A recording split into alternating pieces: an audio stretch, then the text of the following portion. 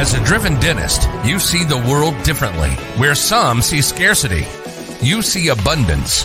When others want to give up, you keep going. You're building an amazing life of significance. That means you can't rely on ordinary advice from ordinary advisors to get to your goals. You want advice that's going to help maximize your net worth so you can take even better care of the people you love, the causes you care about, and make your dent in the universe. But the fact is, this advice remains hidden because relatively few professionals are well versed in them, and the extremely affluent don't care to let you know about them. Join us as we pull back the curtain to reveal the often hidden advice and strategies used by today's most successful individuals and families. Welcome to Dental Wealth Nation. Here's your host, Tim McNeely. Hey, welcome everyone to another edition of Dental Wealth Nation.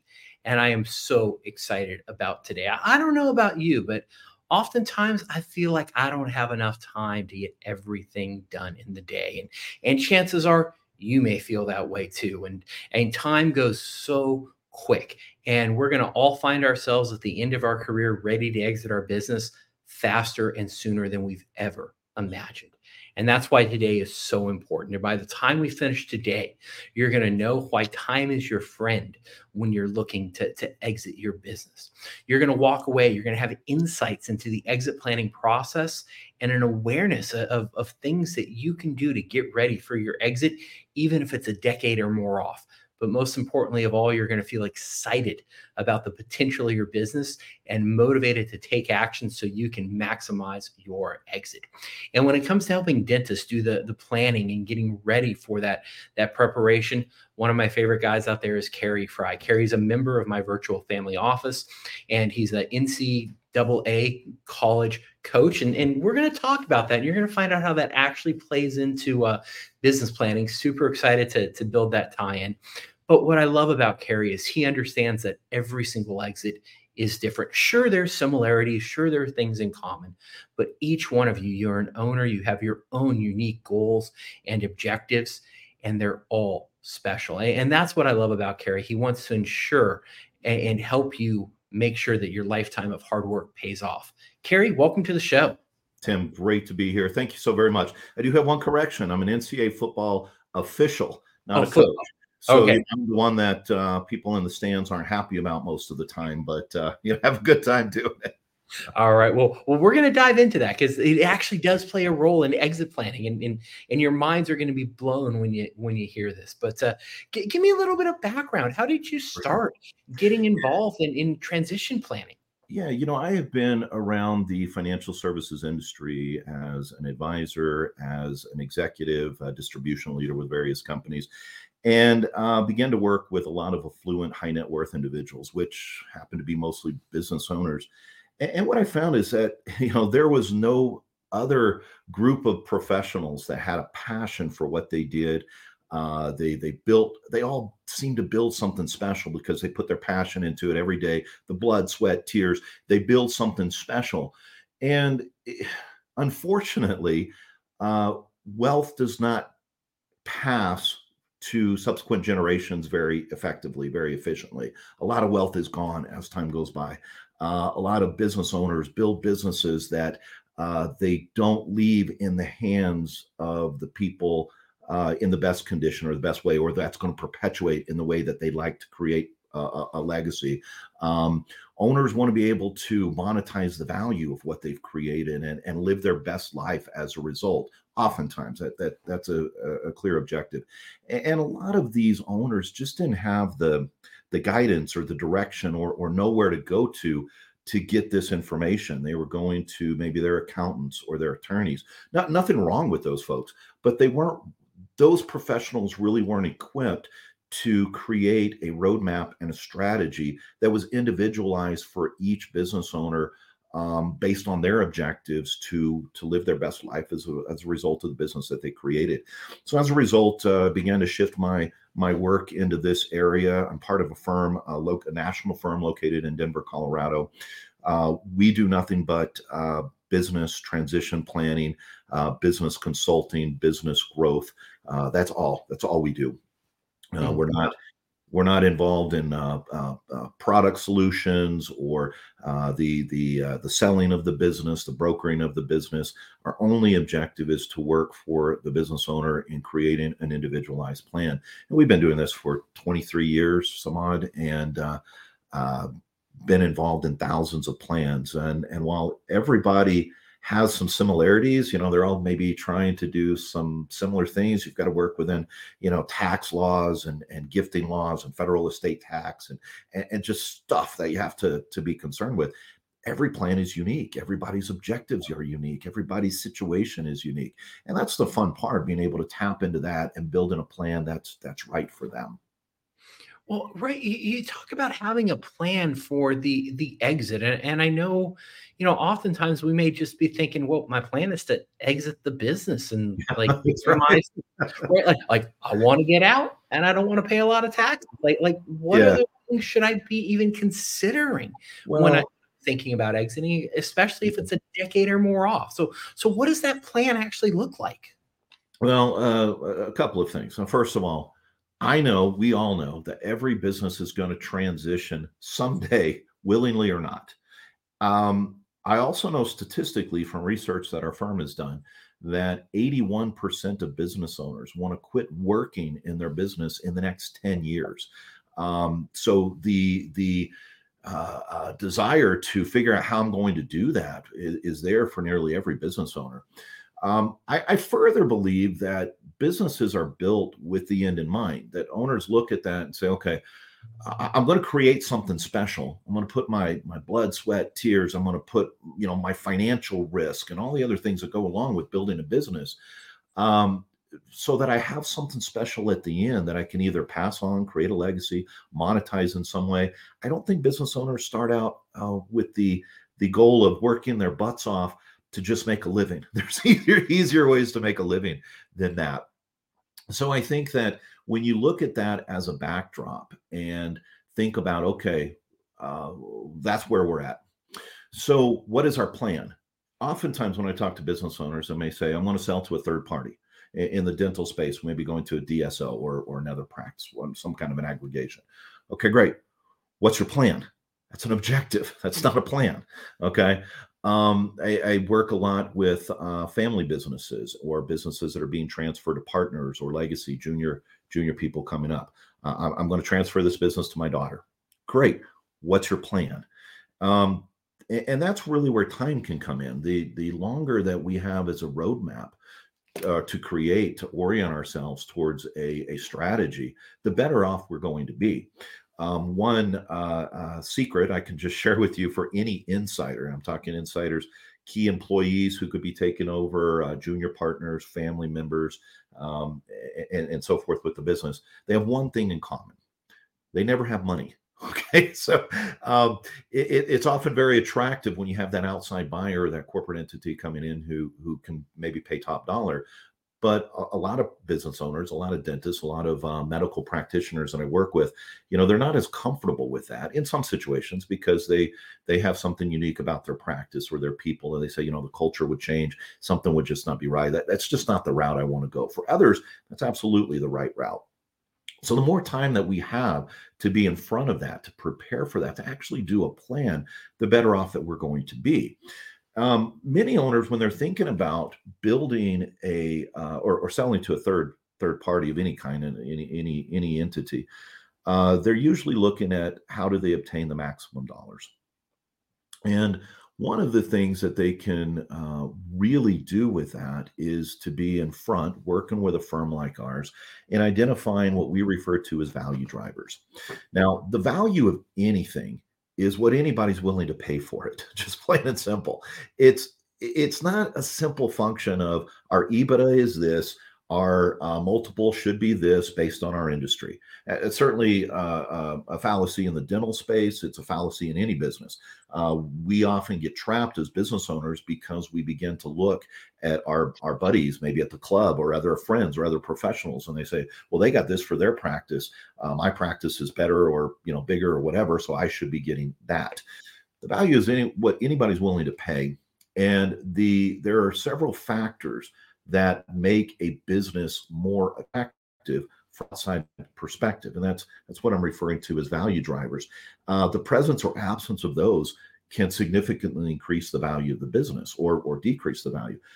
Coincidentally, these are the same elements that should be there, even if the business is going to be passed internally to a child or another insider or a junior partner. It's the same elements because they help to increase the perpetuity of the business, the healthiness of the business. So it could be something as simple as looking at those elements, putting the pieces in place with the ultimate plan being down the road. So when that time comes, they're ready. Too many business owners will get to a point where they say, okay, hey, I'm thinking I need to slow down.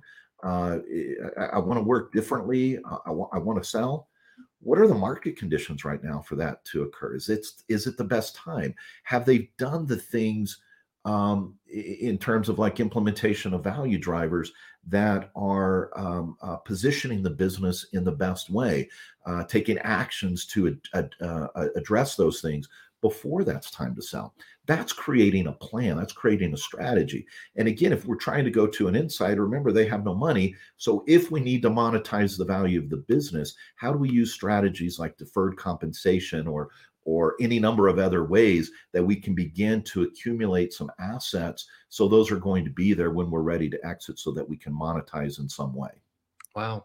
Well, and some of these strategies can be really simple, right? You talk about just the business continuing on after the sale. Right. It can be as simple as making sure you've got a lease agreement in place so that the new landlord can't kick you out. Yeah, that's true. And so these can be very simple things, or like other things you mentioned, ways to start building incentive structures so that your most important and key employees stay on, because Well, that increases the value if your yeah, key employees stay. absolutely. When we talk about these value drivers and the way that the business is going to be more attractive from an outside buyer perspective or healthier from an inside transfer, there's about 17 that we typically look at. But the number one factor is a stable, motivated leadership team that's going to be there post-transition. And, in the dental space, that could be office managers, GM, CFO, any number of folks, could be junior associates that are not partners. I was recently working with a veterinary practice, very large, with I think 8 or 9 different veterinarians, and only one of them had any desire to have ownership. I'm a little surprised by that, but that was reality. And so what we were able to do is make sure that we have those other veterinarians who are going to be there, who are going to be generating the revenue, that we have them locked up and committed to the practice through incentive planning, so that when the new ownership comes in, they're going to stay.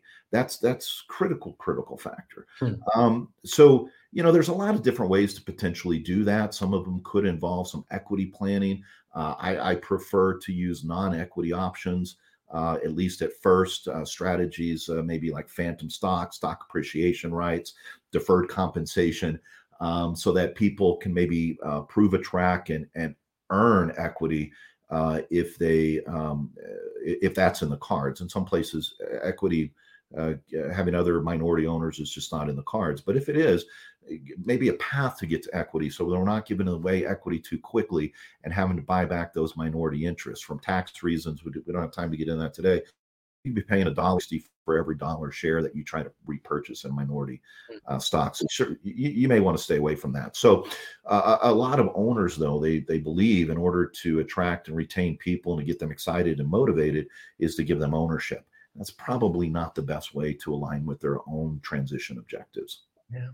So, why do you think a lot of owners really don't engage in this kind of planning? Because I know what I typically see, and I get a lot of phone calls, is, hey, I just entered into, a transaction to sell my business. Yeah. I'm ready to start doing some tax planning. And at that point, it's a little too late. It's like asking Santa what you want for Christmas on December 26th. Yeah, our kids still do that, right? So, yeah. It's a great question, Tim. I believe personally that owners don't realize that this kind of a resource is available to them, and in a pretty cost efficient manner. And we talk about that a little later on as well. But, they just don't know where to go for advice. I've seen various statistics that less than 19% of business owners actually have a plan, a transition plan. And I even think a lot of those are transition objectives, as I touched on earlier, not really plans that are behind that. And the result of that is that the business is not going to be as successful in that transition, or the dollars aren't going to be realized as much as they could. So I think they don't know where to turn. They're not sure where to go. They're afraid of maybe what the cost could be in trying to get this kind of advice. Again, I think a lot of them go to the attorneys and the accountants who may do elements or reactionary planning, but they're not strategists to be doing the whole thing. When we work with a client, we kind of serve as I hate to use the football analogy, kind of a quarterback of that transition plan. Other advisors are definitely in play. There's the tax attorney, the corporate attorney, the tax advisors, the financial advisors, the wealth managers, the insurance advisors, other people who all fit into the plan. What we're going to do is we're going to coordinate, build a plan, and engage them so that they can do what they do. Too often, if they're the only advisors who are trying to give advice to the business owner, they're just doing a little bit of an element, and it's just not sinking. It just doesn't go very well. Yeah, right. And there's a big difference between making a referral versus having a coordinated team of elite professionals. And this is one thing I've learned by studying the super rich and family offices. The super rich, they establish family offices, which are teams of the best individuals serving that family. And one of the reasons the super rich do that is they want a coordinated team, not just referrals back and forth, because what you do in one part of your plan impacts another part. And you got to have those professionals who are actually collaborating on these things. Yeah, and I'm glad you brought that up, because I was actually reminded about that this morning. When you're working with professionals who also work together, who understands each other's role, they understand each other's business, it even goes that much better. The synchronicity is that much better. If you're making a referral saying, hey, we need a corporate attorney to draft up something. Do you have a corporate attorney, Mr. Mrs. Business Owner? Well, no, I don't. Well, let's go find one. Okay. Versus, if you have one and you're comfortable working with them, we want them to be part of the team because they know you, they know your business, they fit in. We want to bring them in and integrate them to our team. But if that person doesn't exist, or doesn't have the right skill sets, or for whatever reason we need to bring in, let's bring our person to the table that we all know how to work with, and we'll just be that much more efficient and less clunky along the way. Yeah, no, so true. And a couple of times you've mentioned this idea of really the difference between a plan versus just kind of having some tactics or a strategy. Can we dive a little bit deeper into that? Yeah, well, certainly. And what I would share for you is that when we work with any business owner, we create a written plan, and the written plan, every advisor has access to, everybody sees. We then focus, once we create the plan, these plans can be 40, 60, 80 pages long. I mean, I don't want to just say they're fluff, because they're not, but I mean, depending on the complexity of the situation, we're going to map out all the things that need to take place, and what we're doing, and so forth. So every advisor, every person involved, they're singing from the same hymnal. They're playing from the same playbook. From there, we focus on implementation once we create the plan. And we typically take, by the way, 60, 90 days to create a plan. We then focus on the implementation of the plan, putting the elements in place. Even if you're looking to transition 5-10 years from now, maybe we identify the objective that we need to create a deferred compensation plan for the key employee, or an incentive design plan for a new physician who we want to bring into the business to be a junior partner, and ultimately a partner and a potential successor. Whatever that is, that may be a years down the road execution of that. But we're going to put the plan in place and implement that and be ready for that. So then we focus on implementation from there. So that's what we do in the creation. Now, and then again, coordinate the advisors and their various functions. There's a lot that goes into that. What I will tell you is there's a framework that we follow. And I think it's very important to share that, because we we can look at elements as they may apply to certain situations and go deeper in some than others, depending on an environment. But we generally are going to follow these 7 steps in our framework. The first step is all about the creation and the clarity of the business owner's exit objectives or their transition objectives. And that might seem very simple because, well, of course, you got to start with what are we trying to do? But really diving into what is the timing? What is the cadence when the individual wants to begin to maybe work differently and begin to turn over the operation of the business in some way, maybe ease out of that, or are they just going to stop or just going to stop that one day? What are their needs post ownership? What are their financial needs for retirement or the life that they want to create? It's interesting. I know about what do you need from a minimum. Okay, that's kind of the start point. You need this to live the lifestyle that you want. But if that's, whatever, if $2 million is going to satisfy that need, but you've built a business that's worth $20 million, well, wouldn't you have a better life if you realize the value of that other 20 million, right? So how do we figure that out? So it's what are your needs and really what do you want from that? And how are we tracking there? How do we create that? Then we focus on the desired route that they may have for their succession or transition. And oftentimes it's well, I'd like to do this, but I just don't know how that's going to happen. Again, we don't worry about, we're not about the how now. What do you want to have? What is ideal for you? And I want to almost pause there a little on the what do you want to happen? Because, right, I spend a lot of time in discovery and getting Right. to know my clients and what's important to them. And I find that sometimes my role has to actually be helping them figure out what they want. It is. So do you find that too? Sometimes there's a lot of uncertainty Yeah. over what you actually want to have happen. Well, all the time. And that usually comes from I have an idea, but as soon as I take a step to how do I make that happen, I get stuck. I don't know where to go. And I just get stuck right there and I can't go any further. Although not a medical practice or a dental practice, I have been working with, still ongoing. I'm meeting with them actually tomorrow morning, a client that has a concrete company. And they had the idea for a lot of years that they were going to sell that to a third party and a friendly competitor. When the time came, they said, hey, I think I want to slow down the way I'm working. The offers were about half of what the business was really valued. Mm-hmm. And so then that made the owner pivot to go, okay, I need to think about something else. I can pull that money out in a number of years and still have all the assets. So why would I do that? So then be shifted to more family transition. Well, family's not ready. What about the other family members? This is a second generation business now going to the third. What about the minority shareholders? Every time this owner started going down well, what about this? He got stuck. And it all did was keep him up at night. And so when we came in, began to talk to him, he's like, gosh, this is great. This is all the stuff I need help in figuring out. Okay. We're not going to decide that for him. We're just going to help him take down the path and then help him understand if we take this path, what that implication is or how we might be able to do that. Okay. Kids aren't ready. Great. We'll create a path for them to get ready if that's what we're going to do. Okay. Next, let's go on to this next piece. Right. So, that piece, I mean, it almost seems so easy to go in the framework, but it really is where the rubber meets the road and where we spend a lot of time and energy.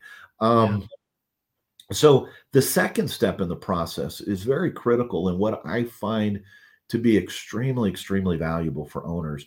And it's the completion of a business valuation. We do business valuations. We do independent valuations. We have a CPA on our team who does these. Or we do in a different methodology. We've got a couple of different ways to approach it. But the idea is that what your business is valued at from an outside perspective. It takes that affinity for my business, and because it's a great business, it's got to be worth this kind of out and looks at those independent variables. And oftentimes that's our benchmark. We're oftentimes at a place that the business is valued at one level, but the owner needs it to be at the next level or to another place. So that gets into, okay, how do we close that gap? How do we grow the value of the business? So I touched on that earlier. It's the implementation of value drivers and the look at the presence or absence of these value drivers, which can significantly affect the value of the purchase price of the business. Remember, value is what anybody's willing to pay for it. So And once again, these value drivers aren't necessarily just top line revenue items either. It's not, no, we're not going at to just, all. okay, right? Because I think there may be some confusion around that when we talk about drivers of value. We Yeah. think, oh, I just need to grow the enterprise value, and I need more EBITDA, and I need more this. But there's really other ways to increase the value.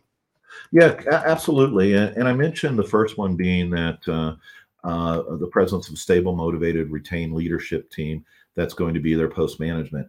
I could say something as simple as, if an owner is doing a lot of EBITDA and a lot of revenue, but they are the business, and when they walk away, there's not much there. There's no value. Okay. And I sometimes see that with medical practices. I recently was working with a client who happened to be a builder. They were doing $30 million of revenue and had something like a 30% margin. They were making really good money. He had 4 staff. Okay. He basically did architecture and design and built very custom homes, very high-end homes, killing it, doing very well. I asked him, okay, well, who's doing the business besides you? There's nobody. Okay. And, he was doing some pieces, but everything else was subcontractors. You Wow. got something that's, maybe bringing in $10 million a year of, of revenue, of money, of take home. And he's got nothing. It's not worth anything. Nobody's going to buy that.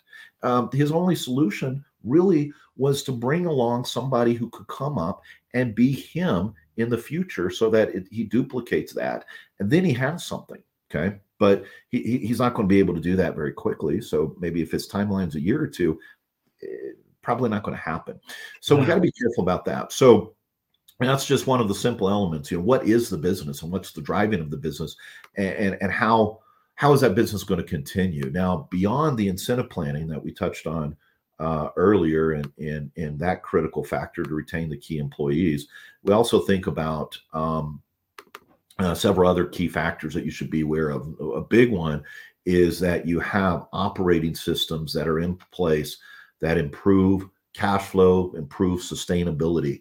Oftentimes we see the need to bring in a fractional COO or some kind of a leadership education training for people who may be there, so they have true operating systems. That ties very closely into another one, which is proper financial controls, financial foresight and controls. You want to be, if you're running things through the business, club memberships, boats, planes, cars, family benefits, other things like that, which a lot of business owners do. You got to get those out for it to be attractive. And those really should be out for 2 years before it can come back and bite you.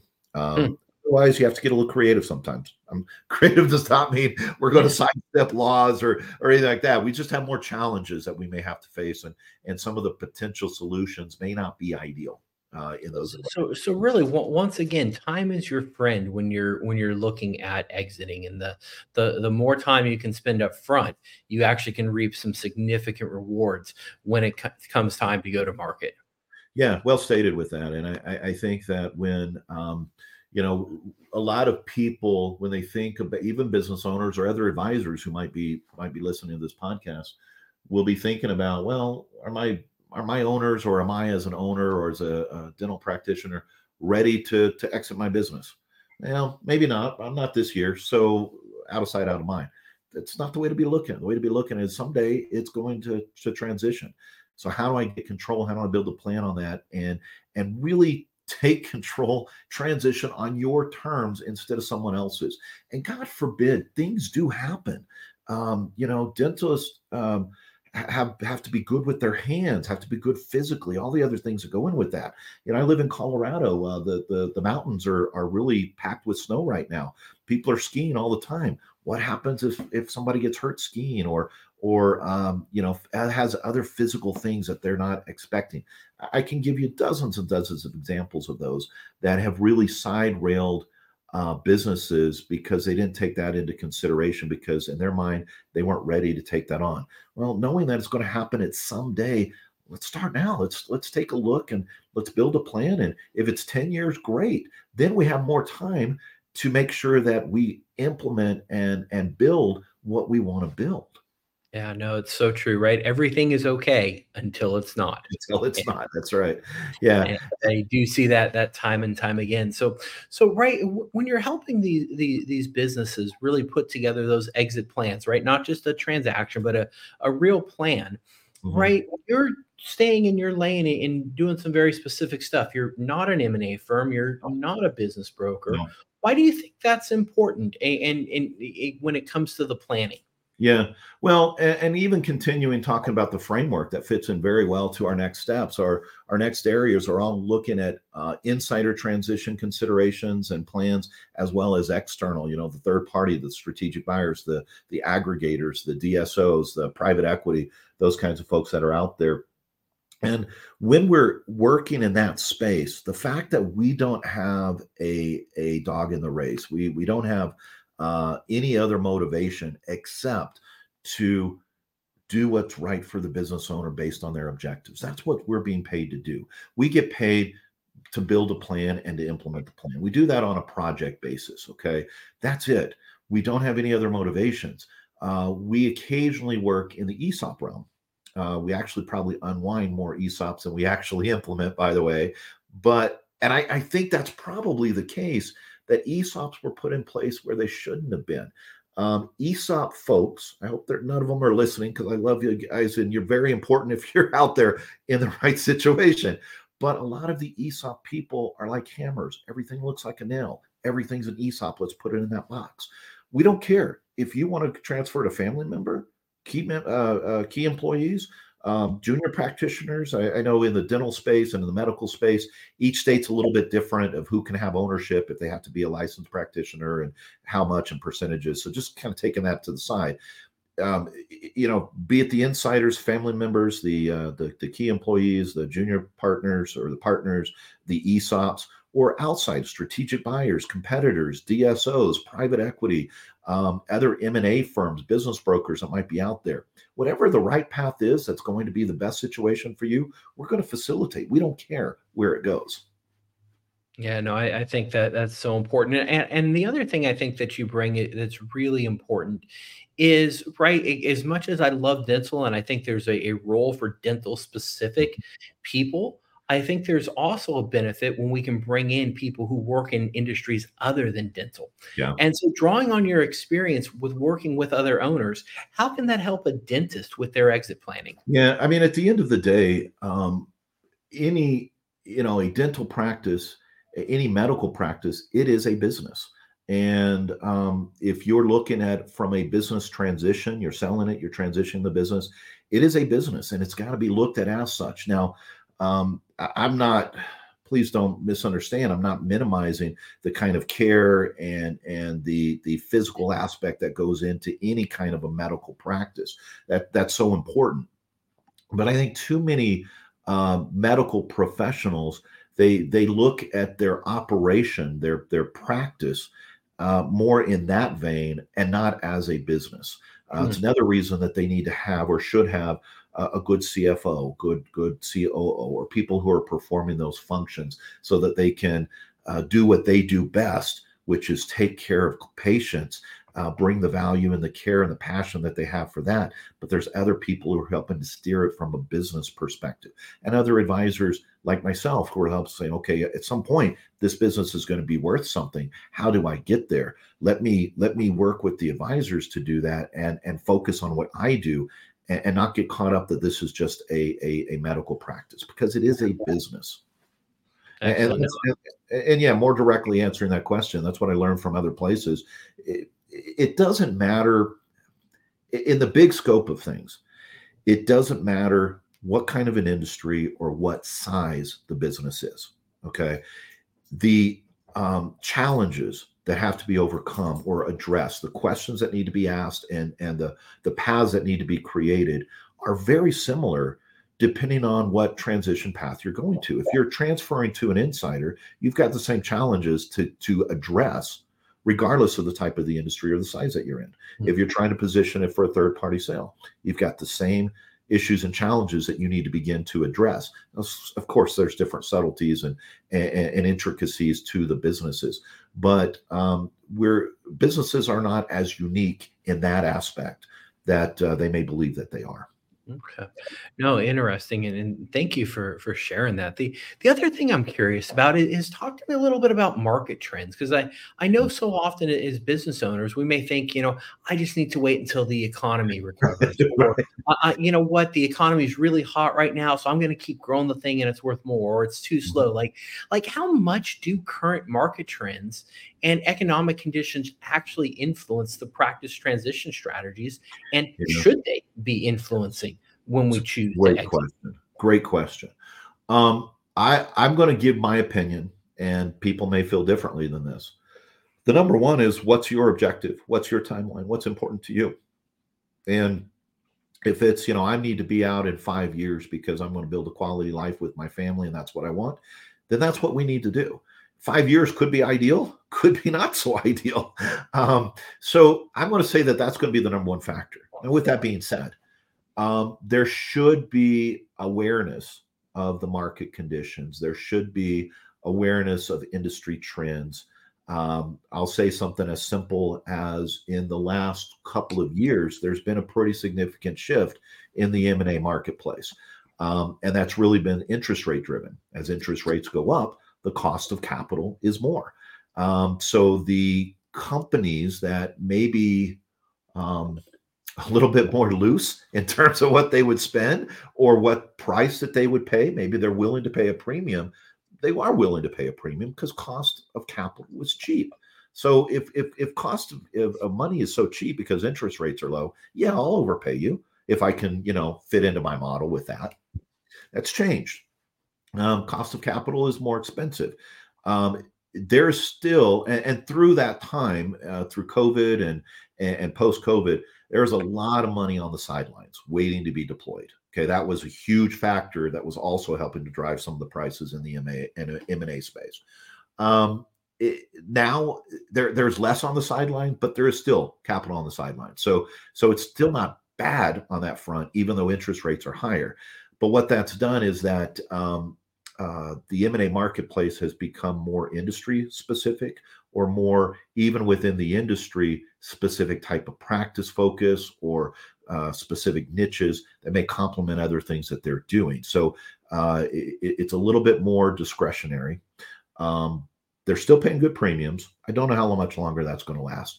But if you were to look back and go 2 years ago, gosh, interest rates are low. This, they're staying. We're not going anywhere with that before COVID, let's just say.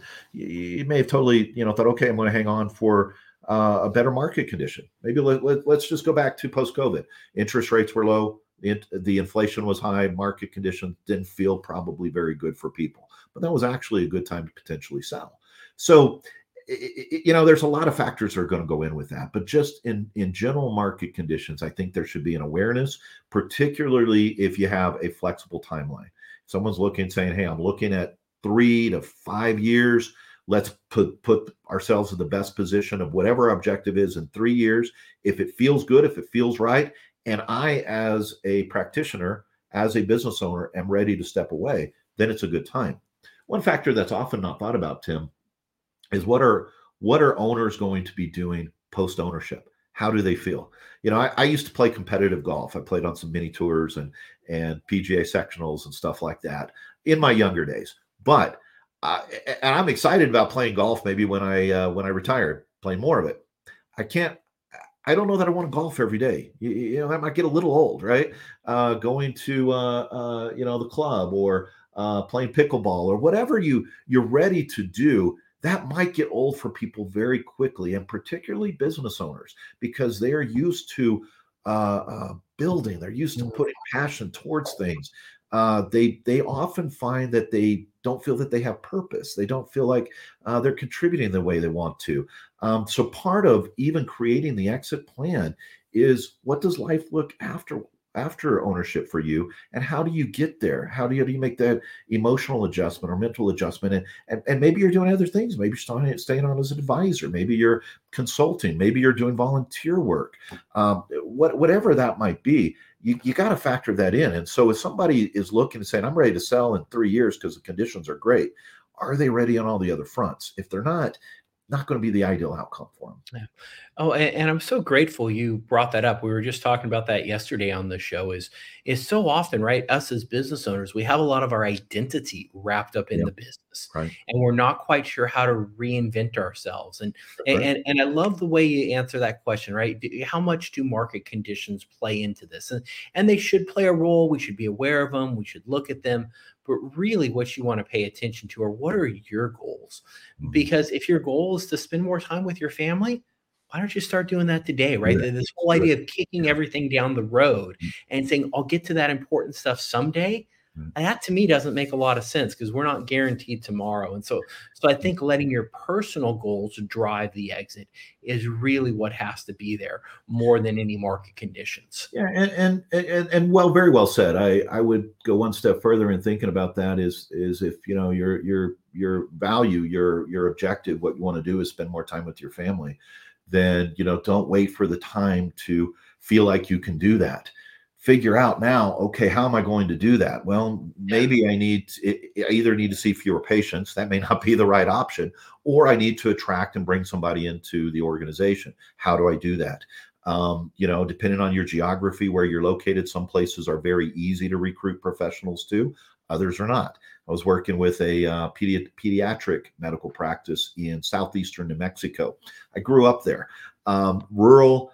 Not a lot of good stuff out there. Not a real attractive place. Unless you're from there or you have roots, you generally don't want to go there. That's very different to recruit there than it is in a place like Denver, Colorado. Yeah. So, but if the sooner we address that, even if you don't know how, let's help you figure that out. Now's the time to begin to do that. That's why time is your friend. You can do the transition then on your terms, rather than whatever the environment's going to dictate for you. Yeah, 100%. And when we kicked off the show, we talked about you being an NCAA college football official, and there's actually a tie-in to some exit planning, isn't there? And some of those skills actually come over and actually help you be an even better exit planner, don't they? It's funny from a skill standpoint. I get reminded of this all the time. And in fact, I was at a men's group this morning that it came up again, and it was all about how do you maintain emotional congruency, level emotions, not getting angry. And my comment was, when people are frustrated, when they're not sure where they're going, what's happening, it's not going their way. Okay. That often gets manifested by, frustration, anger. And on the football field, what that means is that players start doing cheap shots, pushing and shoving after the play's over, start talking at each other. And that is a big part of my job as an official. I'm in the middle of the field, is the game management. And we get graded as college football officials on every play, by the way. So when you're looking and going, gosh, that guy's what's going crazy with that, understand we get graded on every play if we're in the correct position. If we throw a flag, was it considered a correct call? If we or an incorrect call, which is really bad, by the way. Better to not have a call and miss a call from a grading standpoint than to have an incorrect call. We grade it on every single play. We don't care what the score of the game is. We don't care who's winning. We don't care if we miss something and try to make it up somewhere else, because that's going to get us downgraded, which is going to keep us from getting post season assignments, bowl games, or keep us in the conference, or allow us to graduate to bigger conferences or wherever that may go. So it's real interesting from when you look at that. But I'll tell you from the game management standpoint, when players become frustrated, when there is anger, when they they're frustrated. Okay. And I would say this could be for a business owner. They don't know where to go. They're insecure about where the future may be. And they're frustrated about what might be happening because they're not sure where to turn. From the game management standpoint, the game turns into a crap show, and nobody wants to see that. Nobody wants to watch a game that just deteriorates. Nobody wants to do that. They don't want to see a lot of flags. They don't want to see, they want to see good play and excitement. So we spend a lot of time trying to keep people in an even keel, starting from beginning to end. My mother-in-law, bless her heart, she watches football, doesn't totally understand. First couple of plays, if something big happens, this game's going to be a runaway, isn't it? Especially in college, you can be 50 points ahead at halftime and still lose the game. So you've got to be consistent throughout. You've got to keep that steady, and you got to execute from a player standpoint, a team standpoint. You got to execute a plan. You come up with a game plan about how you're going to defeat this other team. The best laid plans are useless if you don't execute them. So then it's about we're executing what we're doing, and then we should have a good result. And I think from a business planning consulting standpoint, from a transition planning, it's about having the end in mind, that win, having a plan, and then executing that plan. And along the way, keeping a cool head, ebbing and flowing as you need to, but managing that situation so you don't get sidetracked. Yeah. Oh, such powerful thoughts. And I know I'm certainly walking away with, once again, just a much better understanding of why time is your friend when you're looking to exit, right? The more time you have to do the planning, to get ready, to put those puzzle pieces in place, actually, the more you're going to enjoy it too, because you've been planning, you've been getting ready for this. And I certainly have more insights into the planning process and an awareness of some of the things to be looking at. And I certainly feel excited about the future for everyone's business and really helping them maximize their value so that your lifetime of hard work can pay off. Cary, thank you for sharing so generously with us. Any closing thoughts before we sign off here? It's just a kind of a sign off. If what we do is something that, could be a benefit, reach out to us, reach out through Tim. We work as an extension of what the work that Tim is doing, to talk with us, to see if it could be a good fit. There's no charge for that. We get to know you. We get to scope out a potential project. And if it makes sense, we make a proposal to work together. If not, we're going to offer to be friends and be a resource for you in the future. But more than anything, I just want to leave everyone with the idea that, you need to be thinking about where you're headed here. You don't have to do it alone. You've got some trusted people who can help you to do that. Let's just reach out and start having a conversation. Well, hey, thank you, Cary. And I've put your contact information below, but where can we find you? Where can we get a hold of you? Yeah. So my direct email is Cary, Cary, at CallamathConsultingGroup.com. I would certainly encourage you to check out our website, Callamath Consulting Group. We're the only one that's close to that. And there's a few good resources, some case studies, some, thinking about, your transition, but, reach out through there. I think that'd be a great place. Based from there, we have an opportunity to share some more specific content, white papers we've authored, newsletters, so forth, that could be appropriate to your situation. Excellent. Well, hey, thank you again for sharing, and thank all of you for tuning in. Hope you found this helpful, and really start that planning. Reach out, having the conversation, right? Even if you don't move forward with any of it, you're going to walk away with a much clearer understanding. And the more clarity you can gain in life, the better off you're going to be. That's always a win, in my opinion. Yeah. Thank you for having me, Tim. You're welcome. And we'll see you here soon on the Dental Wealth Nation show. You've been listening to Dental Wealth Nation. We hope you've gotten some useful and practical information from the show. Join us next time as we pull back the curtain to reveal the often hidden advice and strategies used by today's most successful individuals and families, and help maximize your net worth so you can take even better care of the people you love. Till next time, make sure to hit the website at dentalwealthnation.com.